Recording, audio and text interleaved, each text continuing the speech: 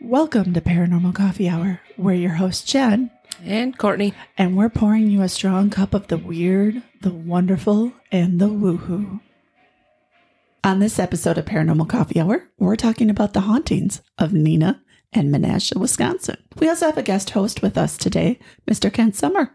Say hello, Kent. Hello. So to begin our discussion of Neenah and Menasha and the crazy shit that goes on in those cities, we're going to start first talking about the original inhabitants of the area. Most people believe that the Fox River Valley was inhabited by the Menominee, which is true. However, there was a second tribe that lived in that area, and it was the tribe that would give the river closest to Neenah and Menasha its name. The Meskwaki or Fox tribe controlled the river. And the Fox River would be a vital link for the French between Canada and the interior and New Orleans. The Meskwaki refused to let French traders use the river without paying a toll. Makes sense. And oftentimes that would start causing some pretty serious issues.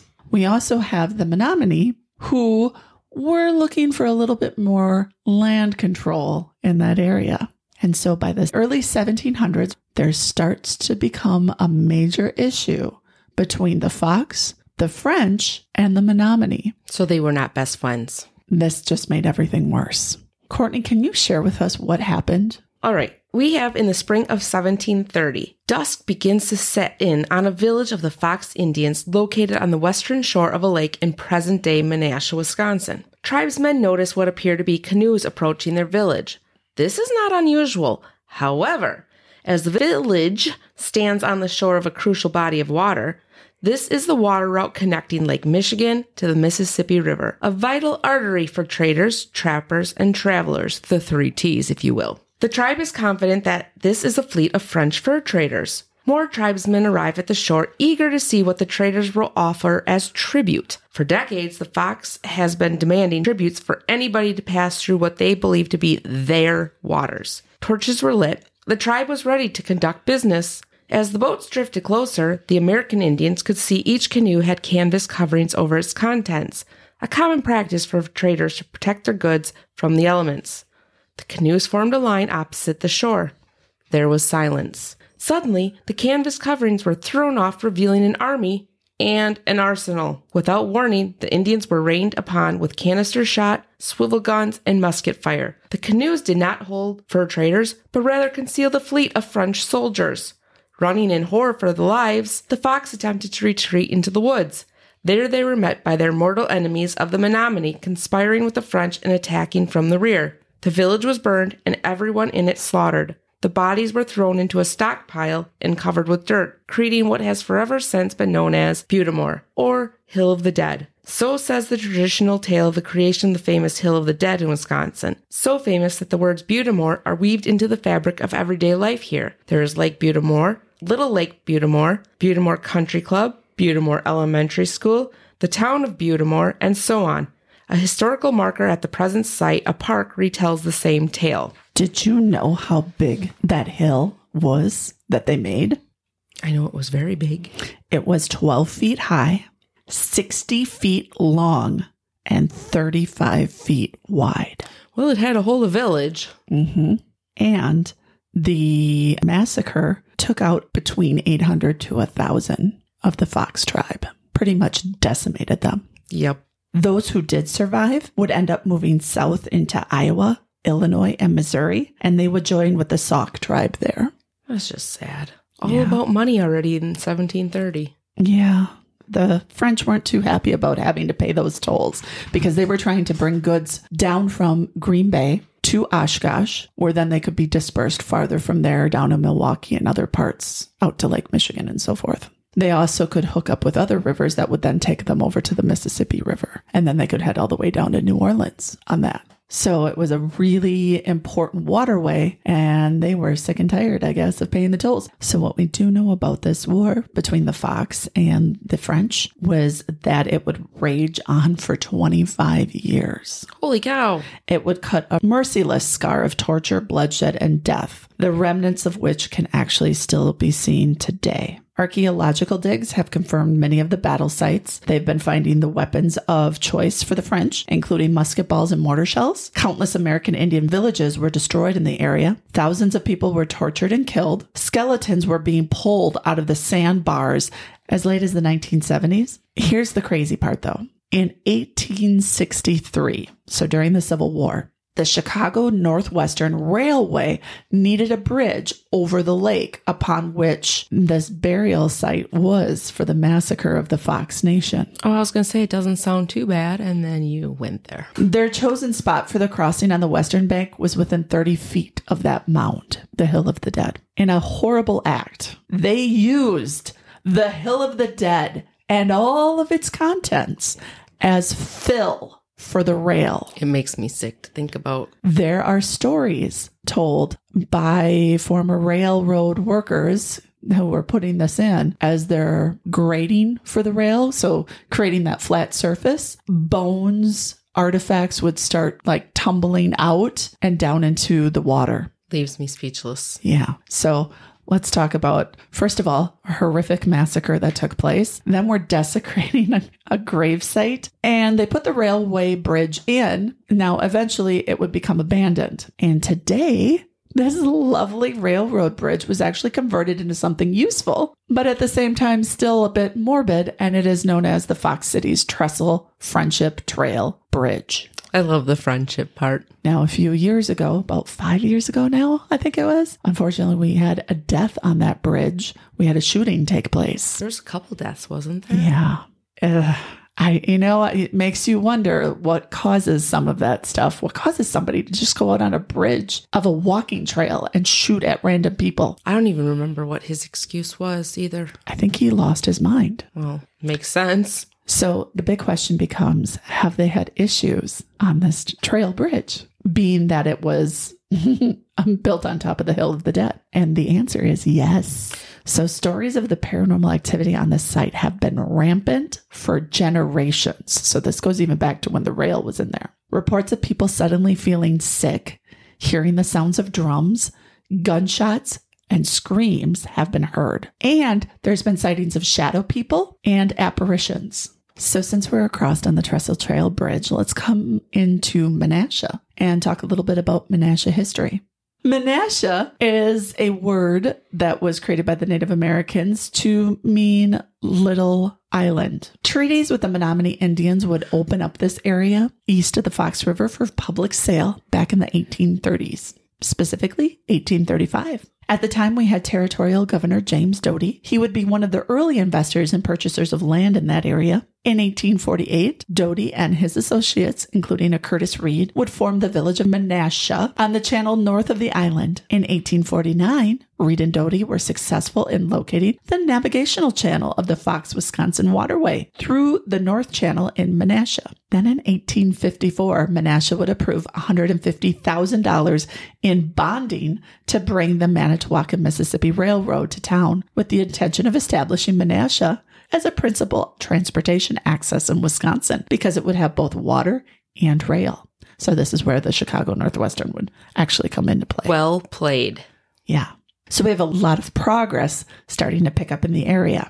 The early 1900s would see a shift to industrial production of general and specialized papers, and it would keep the economy strong for Menasha even through the Great Depression. Today, Menasha continues to be home to some of the world's largest corporations, as well as innovative local companies, including SCA, R.R. Donnelley, Menasha Corporation, Affinity, Advanced Tool, McClone, and Faith Technologies. In the 1980s, this still throws me, we get to see an expansion to the east with the city of Menasha crossing Oneida Street, eventually expanding all the way to Lake Park Road.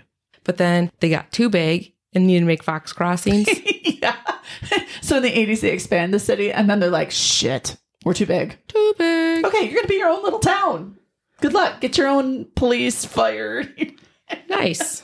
So we have a tremendous amount of production coming into this area. And if you are outside of Wisconsin and you don't know this about us, we are a huge state for not only dairy, but paper production. We got the woods, or at least we did. You and your wood. Anyway, so we would produce a tremendous amount of paper in this state, and that would actually start back in the 1800s. We'll get more into that production later when we talk about one of the paper mills, because it was a dangerous profession. Amen.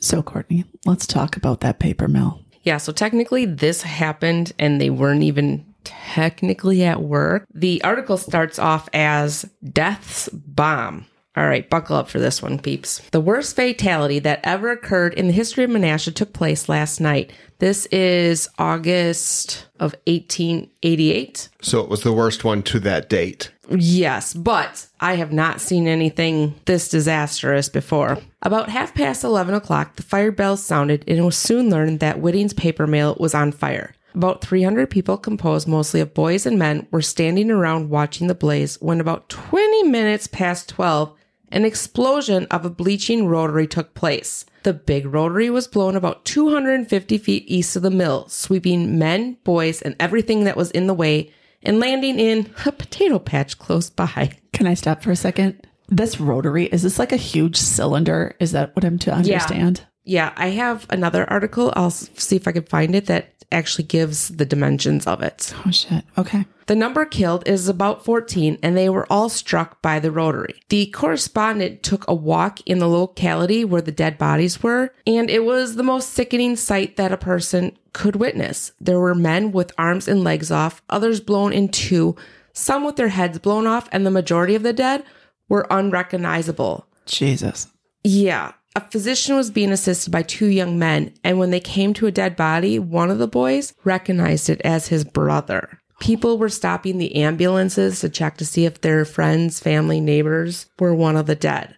Most of these people were unrecognizable. That's horrific. So this wasn't even a work day? No. So what were these people doing near the mill? Well, because the fire alarm went off. The mill was on fire. Oh, okay. They were standing there watching it burn. And they showed up as the fire department. Right. And then it blew up. Oh, shit. The fire, it is said, caught in the engine room, but how it originated is hard to tell. The bleaching rotary is a large iron boiler with bearings on both ends, and in this, the rags are put with a lot of chemicals for the purpose of cleaning. The rotary is about 24 feet long and 8 feet in diameter and weighs several tons. It took a southeasterly turn after the explosion, going right through the paper mill office, over the railroad track into Lawrence Gavin's backyard, a distance of about 260 feet. Oh my God. That's horrific. I can't even imagine. Let's be honest here. This paper mill is located in an area where that massacre would have taken place. Yep. Mm-hmm. And it has another massacre that it does itself. Yep. How many people again? 14 only. Only 14. Only 14. A lot were injured. Well, that's 14 dead. There were probably another 100 injured. And you would have to imagine so. I mean, it threw shrapnel too, didn't it? Yes. Yeah. Yeah, it says the mill and the surrounding presented a desolate appearance this morning, and during the entire day, crowds flocked to the scene, drawn there by curiosity. The big brick structure is a total wreck, and the large brick smokestack towers above a mass of burned timbers and crushed bricks, and portions of the blackened walls which were still standing. Close to and just east of the mill stands the wooden office, or what remains of it. One corner of this was struck by the flying rotary and completely knocked off so that it looks now as if it had been hit by one side of a cyclone. With the exception of this building, the mill has the appearance that would be expected after a big fire. The explosion seeming to have had but little effect upon the main structure. After smashing the office, the flying rotary struck the side tracks of the northwestern and central roads, and here's where the destruction of life took place. The spectators had congregated along the track to watch the fire, and without warning, the immense body of steel rushed through their ranks, knocking the people in every direction. Oh my God, that's horrible. So was that really the only thing then that happened at the paper mill, or have there been? Okay, I'm gonna take that as an indication. There's more that's happened there. Oh yeah, of course. We've got 1887. So a year before, they found Colonel Hinson, a bookkeeper at Whitting's paper mill, telephoned up to town for the proper authorities to come down to their works as a body was floating in the canal near the flume. Justice Williams repaired there and a jury was impaneled. The body was that of Martin Makofiski, a man who has lived here the past few years. The remains were taken to his home, which that was where you waked the body Yeah, you would take him back home for the wake. The conclusion point to suicide acts. He was missed since yesterday morning. No causes assigned for the act, and possibly accidental drowning may be the verdict at the conclusion of the coroner's inquest. Deceased was about 45 years of age and leaves a wife and 2 or 3 children. I love the 2 or 3. Who knows? I don't know. Was he an employee at the paper mill? This one does not exactly say. Okay. For our listeners out there, it's important to know paper mills are always located on water because they need a tremendous amount of water in order to do the work. We also have 1901. Now, this one is kind of a happy ending. Comparatively. What kind of happy ending are we talking about here, Courtney? So before there was Great America and Disney and all this stuff, the cable of an elevator in the Whitting paper mill at Menasha broke yesterday noon, and the elevator on which were 2 men and a boy fell 3 stories. All were injured, but none dangerously. Oh, it's like the Tower of Terror. Right. Like, what a ride. You only get to ride it once. Right. Yeah, hopefully. Well, they live, so maybe they have another. In 1920, Edward Fox was employed at the Whitting paper mill in Menasha, suffered a painful injury when the fingers of his right hand accidentally became caught in the calendars. Oh.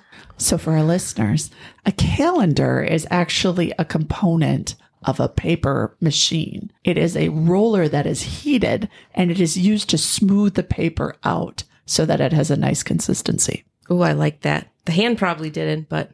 I was just going to say, you might like that idea, but your hand wouldn't. Yeah, right? That's called leaving your fingerprint on your work. Oh my God. Can you imagine how horrible that had to have been? No, it gives me the chill. Oh, no, thank you. So are we done with tragedies at the paper mill yet, Courtney? No, we got 2 more. Oh my God. All right. So in 1924, they find a painter's body lodged against the flumes. The body of Albert Babcock, 56, a painter, was found at about 8 o'clock Friday night, lodged against the flumes of Whitting paper mill at Menasha. What is a flume? I assume those are the smokestacks, but I'm not 100%. I was thinking it was the water wheel where they intake the water. Or the water spits out. A flume is a human-made channel for water in the form of an open, declining gravity chute whose walls are raised above the surrounding terrain. So you're right. It is an area where the water is coming in, or potentially in a paper mill, you have water coming in, but you also have water coming back out. That I would imagine this could even be the So now we have the exit point. water ride at the park. So the elevator ride and the water ride. Excellent. And don't forget, this was the second body found near the flumes of the Whitting paper mill. Oh. And this one was also suicide. Did he wear a seatbelt?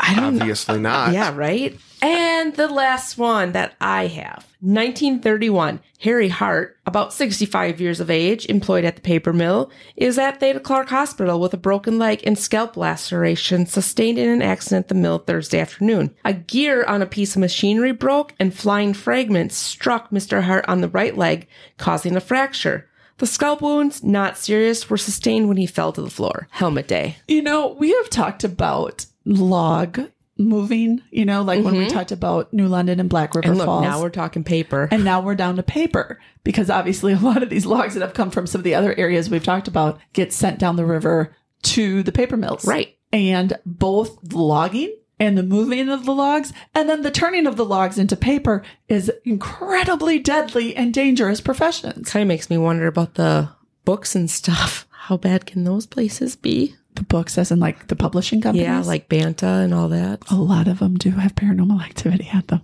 Well, I mean, check out the logs and then being made. Help.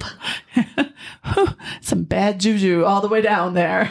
To put an end to most of the tragedies that Courtney's just told us about, the mill finally closed in March of 2016. I had quite a long life. It did. It was 5 generations old and then one more investor after that for the last 10 years. When the paper mill closed down in 2016, they left the building abandoned, basically.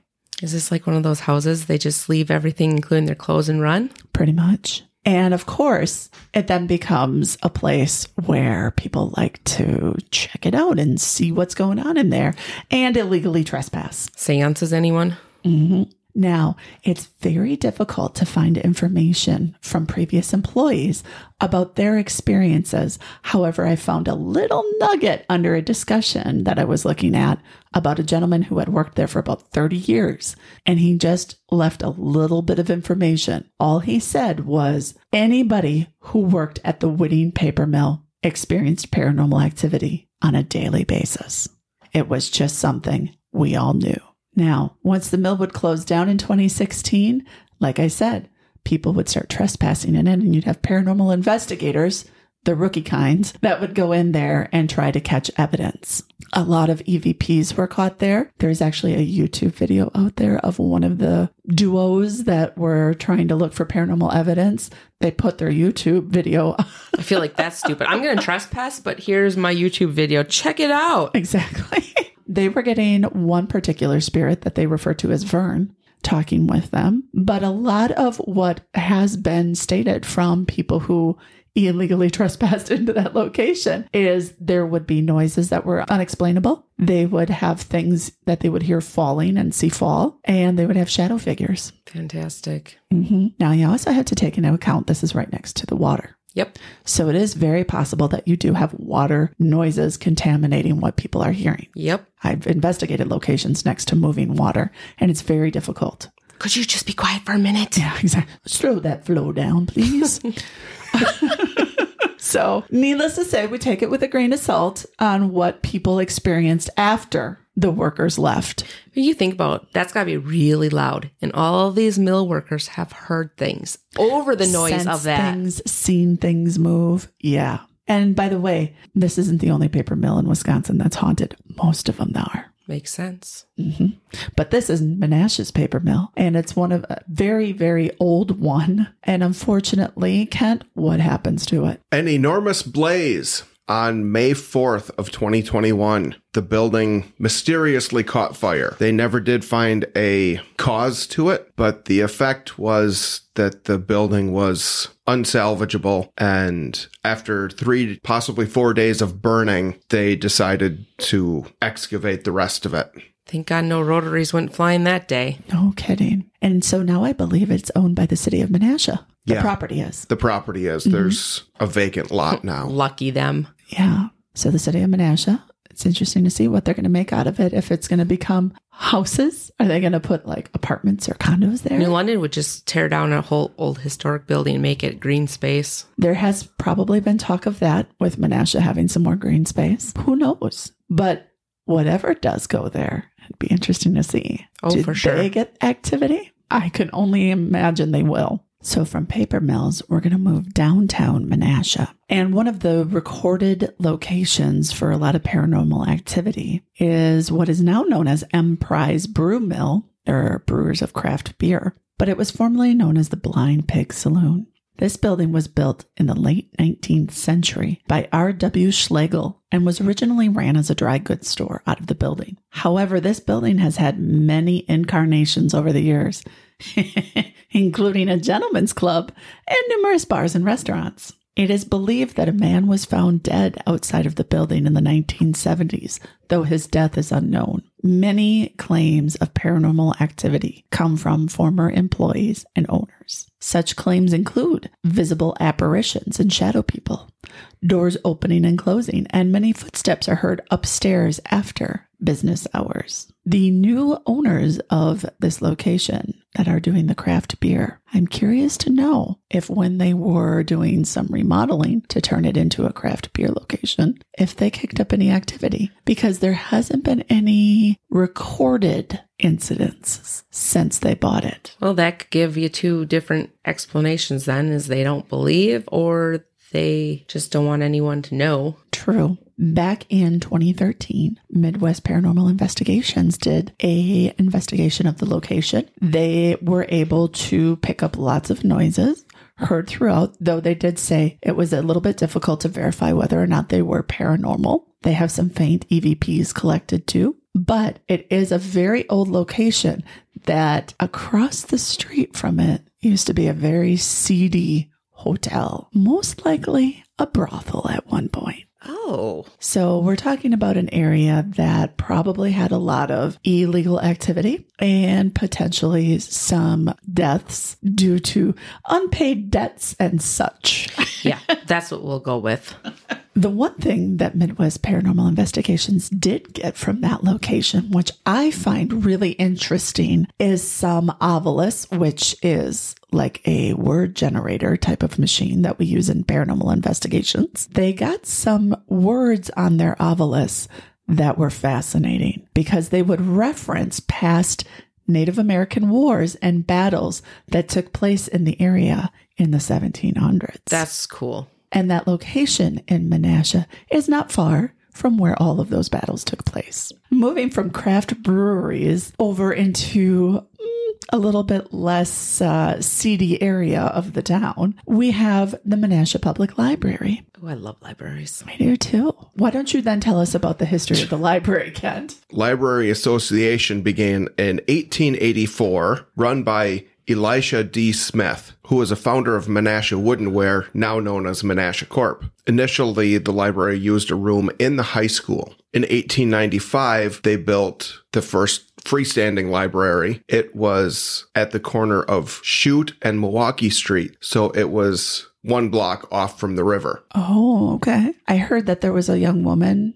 that would become their first librarian, Lucy Lee Pleasance. And she was also verified to be the first cousin to General Robert E. Lee. She's also the sister-in-law of George Banta, which would become one of the publishing companies in the area. They would then relocate the library in 1898 to Mill Street, which was the site of Menasha's original high school. Elijah Smith, who you talked about being the founder, would die of cancer shortly after they would move the library to Mill Street. And unfortunately, he did not get to see the building's completion. That seems to be a common theme in our things also lately. I know. Kind of like Morris Pratt. Yeah. Mm-hmm. Well, he would have passed away at a ripe old age then. Yeah.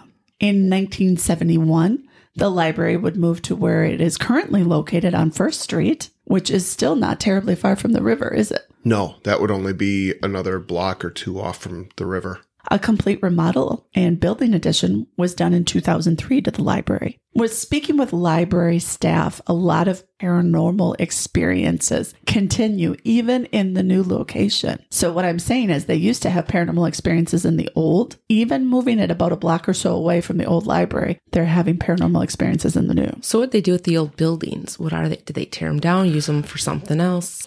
I couldn't find anything on that. Yeah, I could not either. Field trip. Amen. Paranormal experiences in the new library include books falling off of shelves, DVDs being pulled out and turned onto their sides. In the morning when the library opens, books have been found scattered across the floor, especially in the children's area. And that's after everything had been picked up and put away the night before. So I worked at a library for a little bit. That would piss me off. Yes. It sounds like the spirits were having a reading party. Right. Like a rager in the library. And there's more. There was a water faucet found running inside of a locked maintenance closet. Staff have also reported numerous times where they've heard the elevator operating throughout the floors by itself. Going down. Now, it's one thing if a kid hits elevator buttons and walks out, but this is actually happening outside of opening hours. Jeez. At least the elevator would be empty if it fell. Oh, that's a good point. No free rides at the Menasha Public Library. Nope. So we're going to move from the library down a few blocks to Menasha School District and their high school. Hang on, let me get in the bus. Are you looking the windows? Not yet. Okay, good. I'm glad the helmet works. You get the helmet with the visor. It makes it more difficult to look the You can windows. still suck on your crayons, though.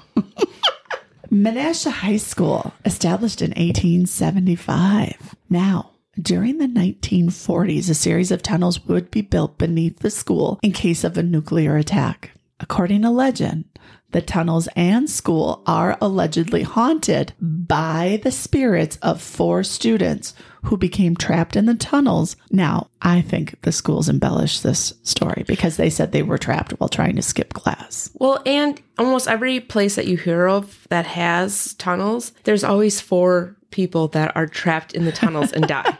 True. In addition to encountering the former students' apparitions, many also report hearing the sounds of disembodied pounding, screams, and cries for help coming from the tunnels at night. Now, from what I remember from working in Menasha School District, these tunnels, I believe they have metal doors on them, if I'm remembering correctly. There's doors. That much I know. I think they're metal and they're locked. They're not easily accessible. So trying to keep people away. Are they locked to keep people out, or are they locked to keep people in? And can you hire a locksmith or get a lock pick to get in? I don't know.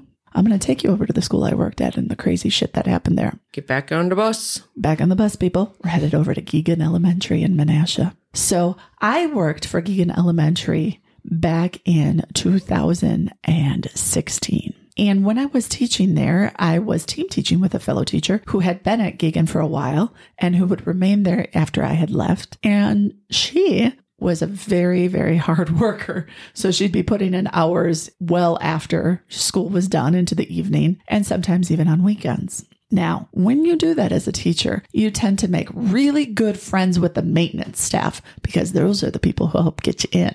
Well, right. Especially if you don't have a key.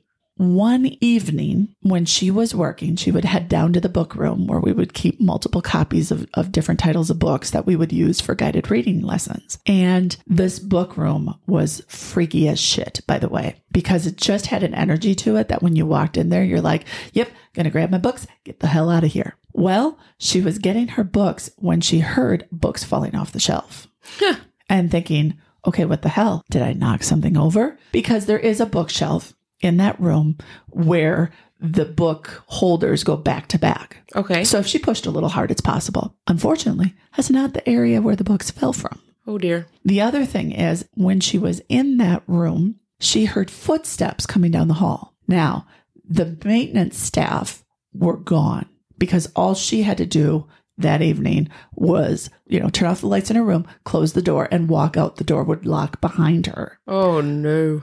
Okay. That meant somebody else had to be in the building. And she knew the maintenance was gone because their vehicles were gone.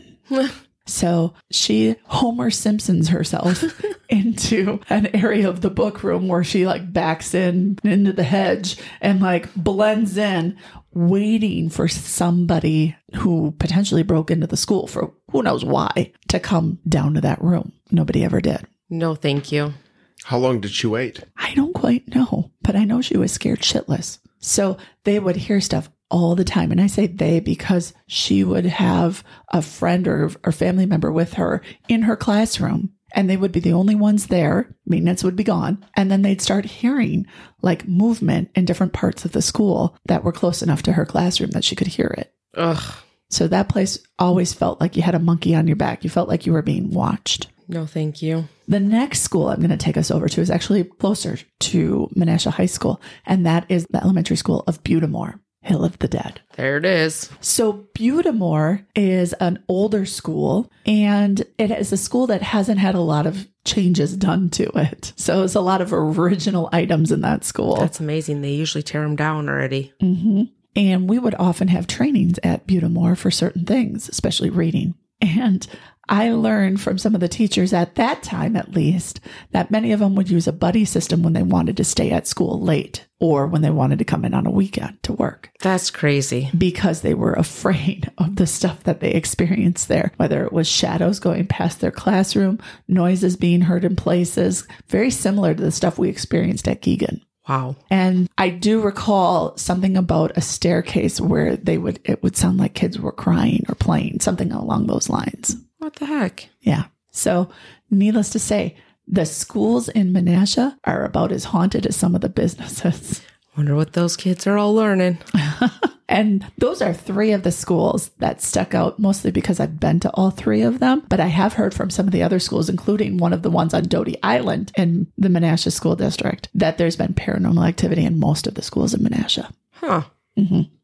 The last haunted location I'm going to take you to in Menasha, though it isn't the only haunted location, because there's a lot of them there, is just simply a road. Oh. Valley Road. It is said to be haunted by the ghost of a man who was killed in a carriage accident. Now, people claim it was on the day of his wedding, though I feel like that might be a little bit more of an embellishment. But according to motorists in the Valley Road area, his ghostly figure is seen hanging from a tree where his body finally came to rest after his accident. I feel like that one's cliche too. I feel like all the haunted roads always have a story like that too. I know, except the fact that been reported by a lot of people at least seeing apparitions on Valley Road. It just might be what's the story behind it. Right. Mm-hmm.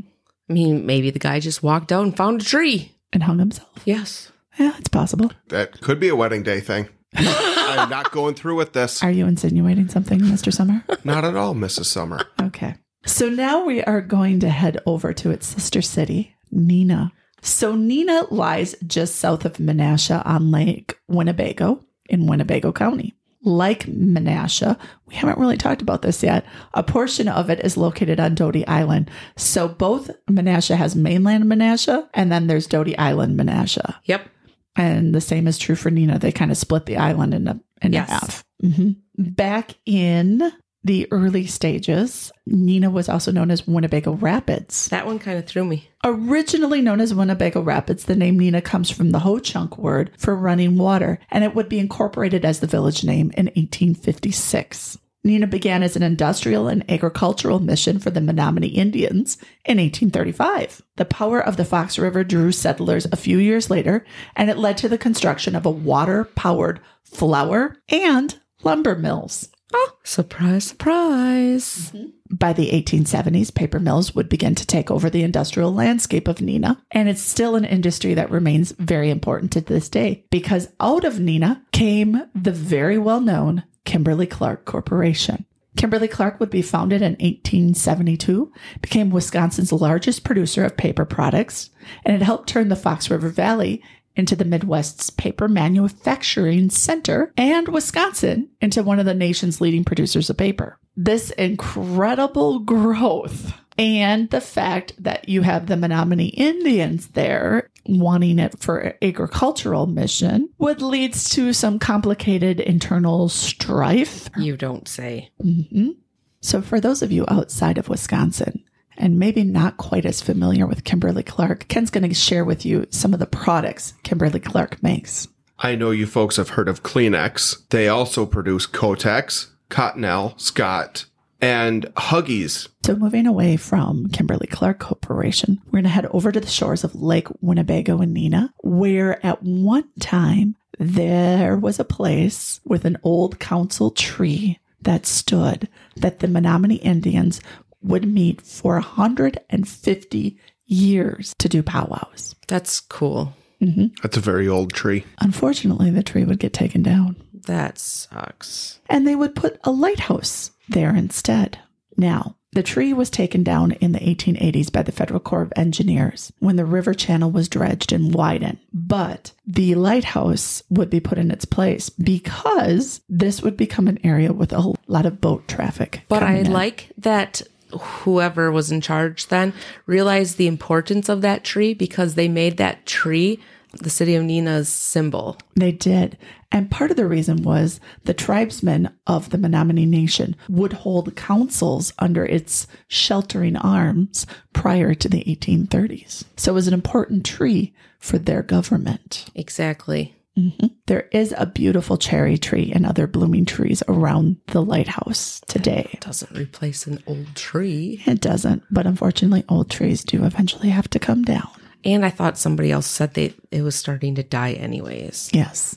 So now, as we back away from Lake Winnebago and head into the city of Neenah, let's talk about some of the hauntings that are taking place there. So our first haunted location is actually going to be a historic landmark in Neenah. It's known as the Smith Octagon House, and it's actually where the Neenah Historical Society is located. I love historical societies. Why is it called the Octagon House? Because it is shaped as an octagon. It has 8 walls. The Smith Octagon House dates back to the 1950s. Less than a decade after the first settlers arrived in the Neenah area. It was built with 8 sides instead of the conventional 4. And it must have been an object of wonder and speculation to a lot of the local residents. I feel like a lot of towns have an octagon house. Yeah, New London too. The house was topped with an octagonal cupola, and it was set on a prime location with its wide front veranda overlooking a lawn that led to the beautiful tree-lined shore of Little Lake Butamore. Ooh. Octagon houses were the inspiration of Orson Squire Fowler, who wrote a book extolling their merits. So I think that's why we started to see a lot of them popping up. I would like to know, what are their merits? Well, let me tell you. He pointed out in his book that the windows of 8 sides of the house not only brought in more sunshine, light, and fresh air, but it eliminated the dark corners found in conventional houses. Oh, he does not like what's hiding in the corners. Got it. Over 1,000 of these innovative houses were built in America between the 1850s and 60s, and 40 of them in Wisconsin. Oh, so there's quite a few more out there. Yeah. Damn. So the first owner of the Octagon House in Neenah was Edward Smith. He was a prosperous flour mill owner. Later, his brother Hiram, who was a merchant, a paper mill owner, and a stove manufacturer. Guy gets around. Jeez. Yeah, he would become the owner after his brother. Not only did Hiram do those things, but he was also a founder of the Manufacturers National Bank, which we still know today because it's known as Chase Bank. Holy shit, those are big banks. The Smith family occupied the house for nearly 70 years, and Hiram's widow Vesta lived in it until her death in 1919. The house then passed through a John Brown to the Quinn family in 1923, and it would remain in their hands until the Historic Society bought it in 1993. Many changes had occurred to that Octagon house over the years, and the original 30-foot Octagon was enlarged 3 times. Twice in its early existence with brick that matches the original construction, and then a 3rd time much later with wood siding. So I saw the picture. Does that even make it an Octagon house anymore? It's like an octagon attached to a rectangle. You're right. Then the cupola would come down sometime in the 1930s. And why would that be, Kent? A lot of those older houses that had cupolas didn't account for the extra weight and structural stress that extra room would bring. So rather than try to build the house up to support it, it was easier to take it down. The Quinn family would convert the house into 3 apartment units, but then the Historical Society would restore it back to being the single family home, which is actually now a museum and their headquarters. I want to go see it. So the paranormal activity that is taking place in the Smith Octagon house was actually investigated once again by the group we had mentioned earlier, Midwest Paranormal Investigations. Now, according to them, this location had not ever been previously investigated, mostly because it stands as a historical museum. There are a lot of mannequins, antiques, and clothing that date back to the early 1900s that are located in the rooms there. They even have one of the dresses from Theda Clark Peters herself. Oh, that's amazing. Who, for those of you who are local, know is where Theda Clark, the hospital name, comes from. Yes. When they investigated this location, they pretty much got a lot of electronic voice phenomenon that they recorded, a lot of direct questions that were answered for them. So they captured a lot of audio evidence, but they also had some personal experiences while in the home that were visual. So seeing objects move. So my question is these guys are the only ones that are allowed in because it's a historical society, blah, blah, blah. How come they were allowed to go in? What were the historical society workers experiencing that said, hey, you know what? Come in, please. If there's anyone out there that used to be part of Midwest Paranormal, reach out to us. We want to chat. Yeah. Because typically when they release their information about their investigations, they usually have a section where they've talked about what the occupants have experienced. But I noticed when I was looking this one up that they didn't have that. Typically, when you have a location that allows you to come in, especially a location like a museum, it's because they believe there is paranormal activity there. One of the noises they heard was kind of crazy because it was a woman cackling. What? Yeah. So what other paranormal activity do we have going on in Neenah, Courtney? Well, I'm so glad you asked. All right. I have a whole bunch of submissions from people off of Facebook, and we are going to start with Alec. And his submission goes like this. I used to work at the Doubletree Hilton downtown 3rd shift. I had to go through the hotel and lock doors and turn off the lights. Whenever I would go through the kitchen or the ballroom attached to the kitchen, there would be cold spots and I would feel eyes watching me. One night, I was getting some silverware for a guest from the server station. While I was standing there looking down, I could see through the window into the kitchen in my peripheral vision and saw a woman standing there staring at me. She had black hair and gaunt eyes and was dressed in an outdated maid outfit. At first I froze, scared to look up at her, but when I did, she vanished. I left to go do my rounds of the rooms and could not shake the feeling that she was following me around the hotel the whole time for the rest of the night. I had felt creepy things and heard creepy noises other nights, but this was the only time I ever saw anything. And a person has replied to him saying, I used to work third shift there too and hated going back by the ballroom. I swear when I was getting off the elevator after delivering receipts, someone whispered my name. Spooky place. I also have one from Ginger, and she says, I used to live in a house on Isabella Street that was haunted. My kids would be playing video games and feel something playing with their hair. Their controllers would just go missing, and we would find them in the same corner of the basement every time. We had a punching bag in the basement that would just start moving back and forth.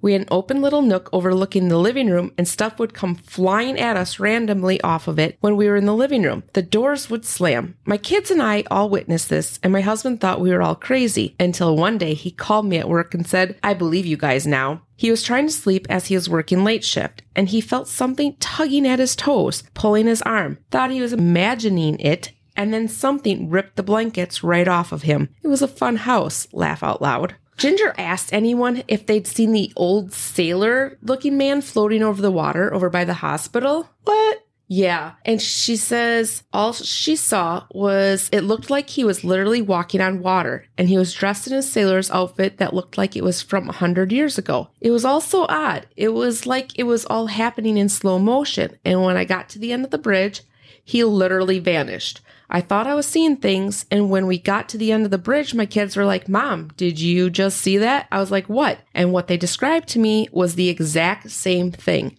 None of us will ever forget that day either. Holy shit. We've got a submission from Kayla. She says, my old work in Neenah has had lots of spooky things, but it's a childcare center. Children laughing after hours. Phones ringing from one classroom to another after hours when you are there all by yourself. And somebody responded to her saying, cars coming off the shelf when you're all the way across the classroom, rocking chairs rocking without anyone in or near it. That's interesting. I wonder what the kids think. Our next submission is from Krista.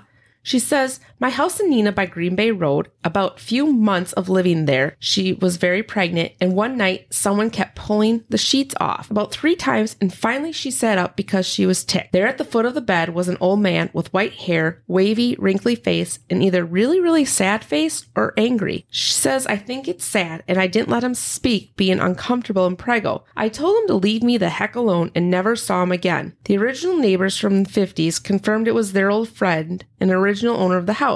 Very meticulous guy, kind of like Monster House. No dust on my driveway. This has happened everywhere she's gone, in different homes and places since she was a child. And she also says the warehouse off of Harrison is haunted. Doors slamming, screams, and pallets get lifted and knocked over that are too heavy. Now, let's make a real quick distinction here. Is it the house that's haunted, or is she haunted? That's valid, because she also said she's got even more stories, and her mom has stories. Mm-hmm. The way it sounds from her, I think both. Yeah. I was going to say she must be sensitive to that energy, and it tends to follow her. Our last one, actually, she's the last person, but we have quite a few stories from her, is from Melissa. She worked at Theda Clark Hospital for 5 years night shift, and there were so many things that happened to her. I'm going to give you a little background on Theda Clark Hospital because it is a really important hospital in the Neenah area. So back in 1903, Theda Clark Peters, who is the daughter of Kimberly Clark's co-founder,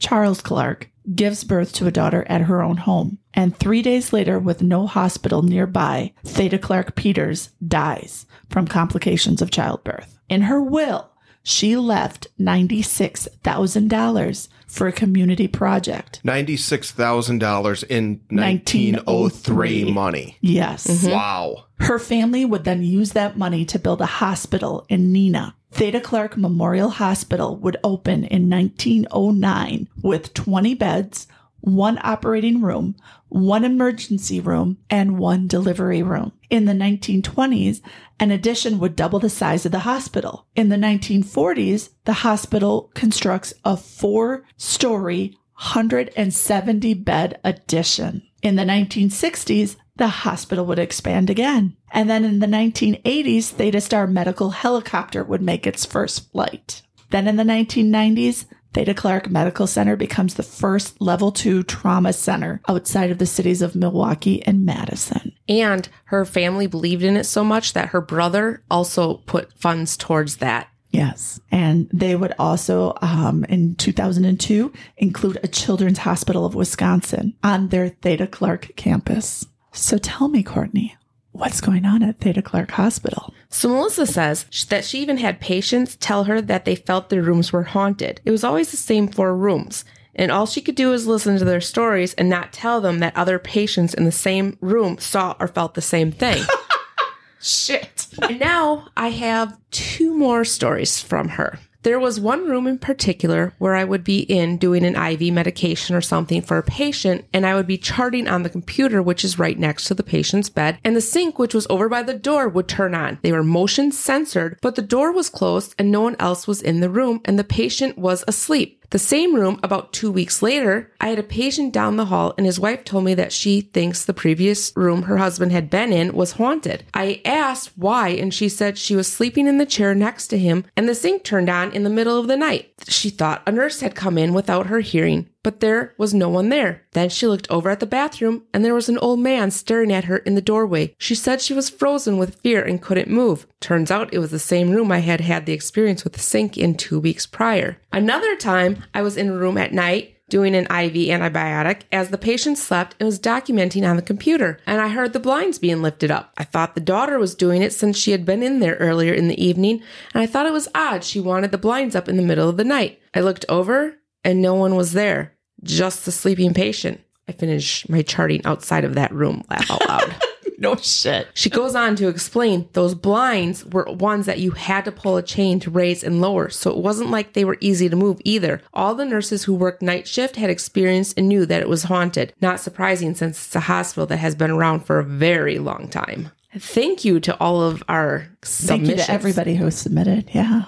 We appreciate it. So we're going to head over to a very popular spot that's actually owned by both Nina and Menasha. And that area is called Doty Island. Doty Island is a unique location because it's connected to the Fox River. It's Winnebago's got a little bit of it, plus some of the canals. Right. And I think Little Lake Butamore is connected too. Mm-hmm.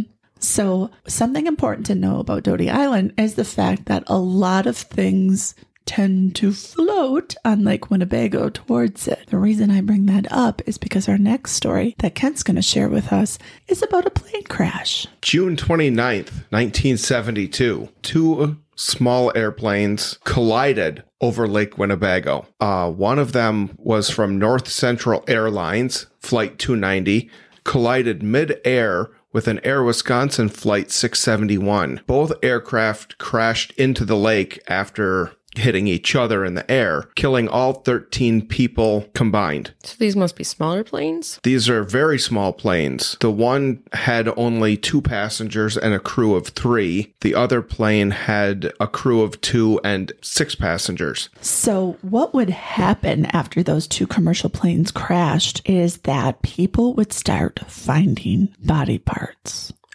of those who were killed in them. Not surprising. A lot of body parts. They would start washing up on the shores of Doty Island and some of the other shores of areas like High Cliff State Park, which is actually across the water from Doty Island. And it's also an incredibly haunted location. So Courtney is going to take us back onto Doty Island to talk a little bit about some of the history of the landscape there. At the turn of the century, 16 Indian mounds could be identified between Smith and Doty parks. All but 3 of these mounds were leveled by island farmers and home builders. The 3 remaining ones are in the southeast end of Smith Park. The mounds were used for burial and also served a ceremonial or religious purpose. Holy shit, we know what happens when mounds start to get disrupted. This explains so much. Shit starts to get real. I mean, I knew that there were some, but out of 16, only 3 are remaining. Yeah. I'm going to tell a little about James Doty, the namesake of Doty Island. James Doty and his followers had discovered a 400-acre island between 2 branches of the Fox River. He was held in awe by the island he encountered as he swung his canoe out of Lake Winnebago and into the Fox. It was beautiful. teeming with wildlife and vegetation. His diary includes his profound desire to own that big island and one day make his home on it. He eventually acquired most of it at the time that this entire land became officially the territory of Wisconsin, but he never dreamed that it might, and for generations to follow, be named after him. It was known as Hunt Island then, but the Indians who lived on its shore conferred the name Doty Island in appreciation of his close relationship with them. That was prior to them desecrating all those mounds, though, wasn't it? Yes, because it was really uninhabited. In 1844, after finishing his term as the second governor of Wisconsin Territory, Doty accomplished a lifelong desire to construct a log home on the shores of the Fox River South Branch. He had purchased 400 or 700 acres of island property, depending on which record one accepts, for the purpose of development. Sarah, James's wife, named the newly built house the Grand Loggery. James and Sarah Collins Doty had 2 fine children, a son Charles and a daughter Mary. Their home on the island reflected much joy and hospitality and became the center for travelers and people of importance. It was far from being primitive. Having 9 rooms and several outbuildings, the walls were plastered, a sign of elegance in its time. Gardens and an orchard surrounded the home. The building was later relocated to the entrance of Doty Park, Neenah, where it can be seen today, complete with many original furnishings. That's awesome. So, from what I've heard, the elite lived on Doty Island. Yes. Because when you visit this lovely island, whether you're in Menasha or Neenah side of it, there are some big homes on that island. Yes. And also, I have heard that a lot of the workers lived in the Menasha side, and a lot of the owners of the companies lived on the Neenah side. Even though the elite tended to live on Doty Island, that didn't always make it the safest place, did it? No. In fact, it says Doty Island was nearly always crime-free. There were minor cases of vandalism, theft, etc., but the felonies were almost non-existent. And now I have the Blue House murder. The Burt's family were pioneers of Doty Island. They had always lived on Winnebago Avenue, and the house at the top of the hill, which was built in about 1875, was their home. Grandma Burt's had lost 5 children during a diphtheria epidemic, and all were buried in the backyard. She grieved. Holy shit, there's people buried in their backyard. Yeah. I wonder if they're still there. That's what I said. I'm like, is this like anyone putting in a pool? She grieved so for them that she would take her rocking chair out by the graves and sit there and do her mending. Oh, that's so sad. Later, when another house was built on the site, the tombstones were found in the high grass. Before the Burt's house was torn down, Daniel Rower and his wife and Daniel's bachelor brother David lived in that house at 330 Winnebago Ave. Daniel worked at the woodenware and had brought some blue coloring home from work with which to paint the house. This shocked community, as blue was an unheard of color for a house. According to the newspaper story, David fell in love with his brother's wife and had asked them to move somewhere else. Dan agreed and got his brother-in-law, Mr. Metternich, to bring a dray to load with their things for moving. Mrs. Rower was in the backyard hanging up a washing, and David walked back there and shot her with a .38 revolver. What? Right. He's asked them to leave. They're going to leave, and he goes and shoots her. He then turned the gun on himself and fired it into his head. Coroner T.D. Phillips was called and pronounced them both dead. So is this the brother that was in love with the brother's wife? Yes. And that was the brother's wife he shot? Yes.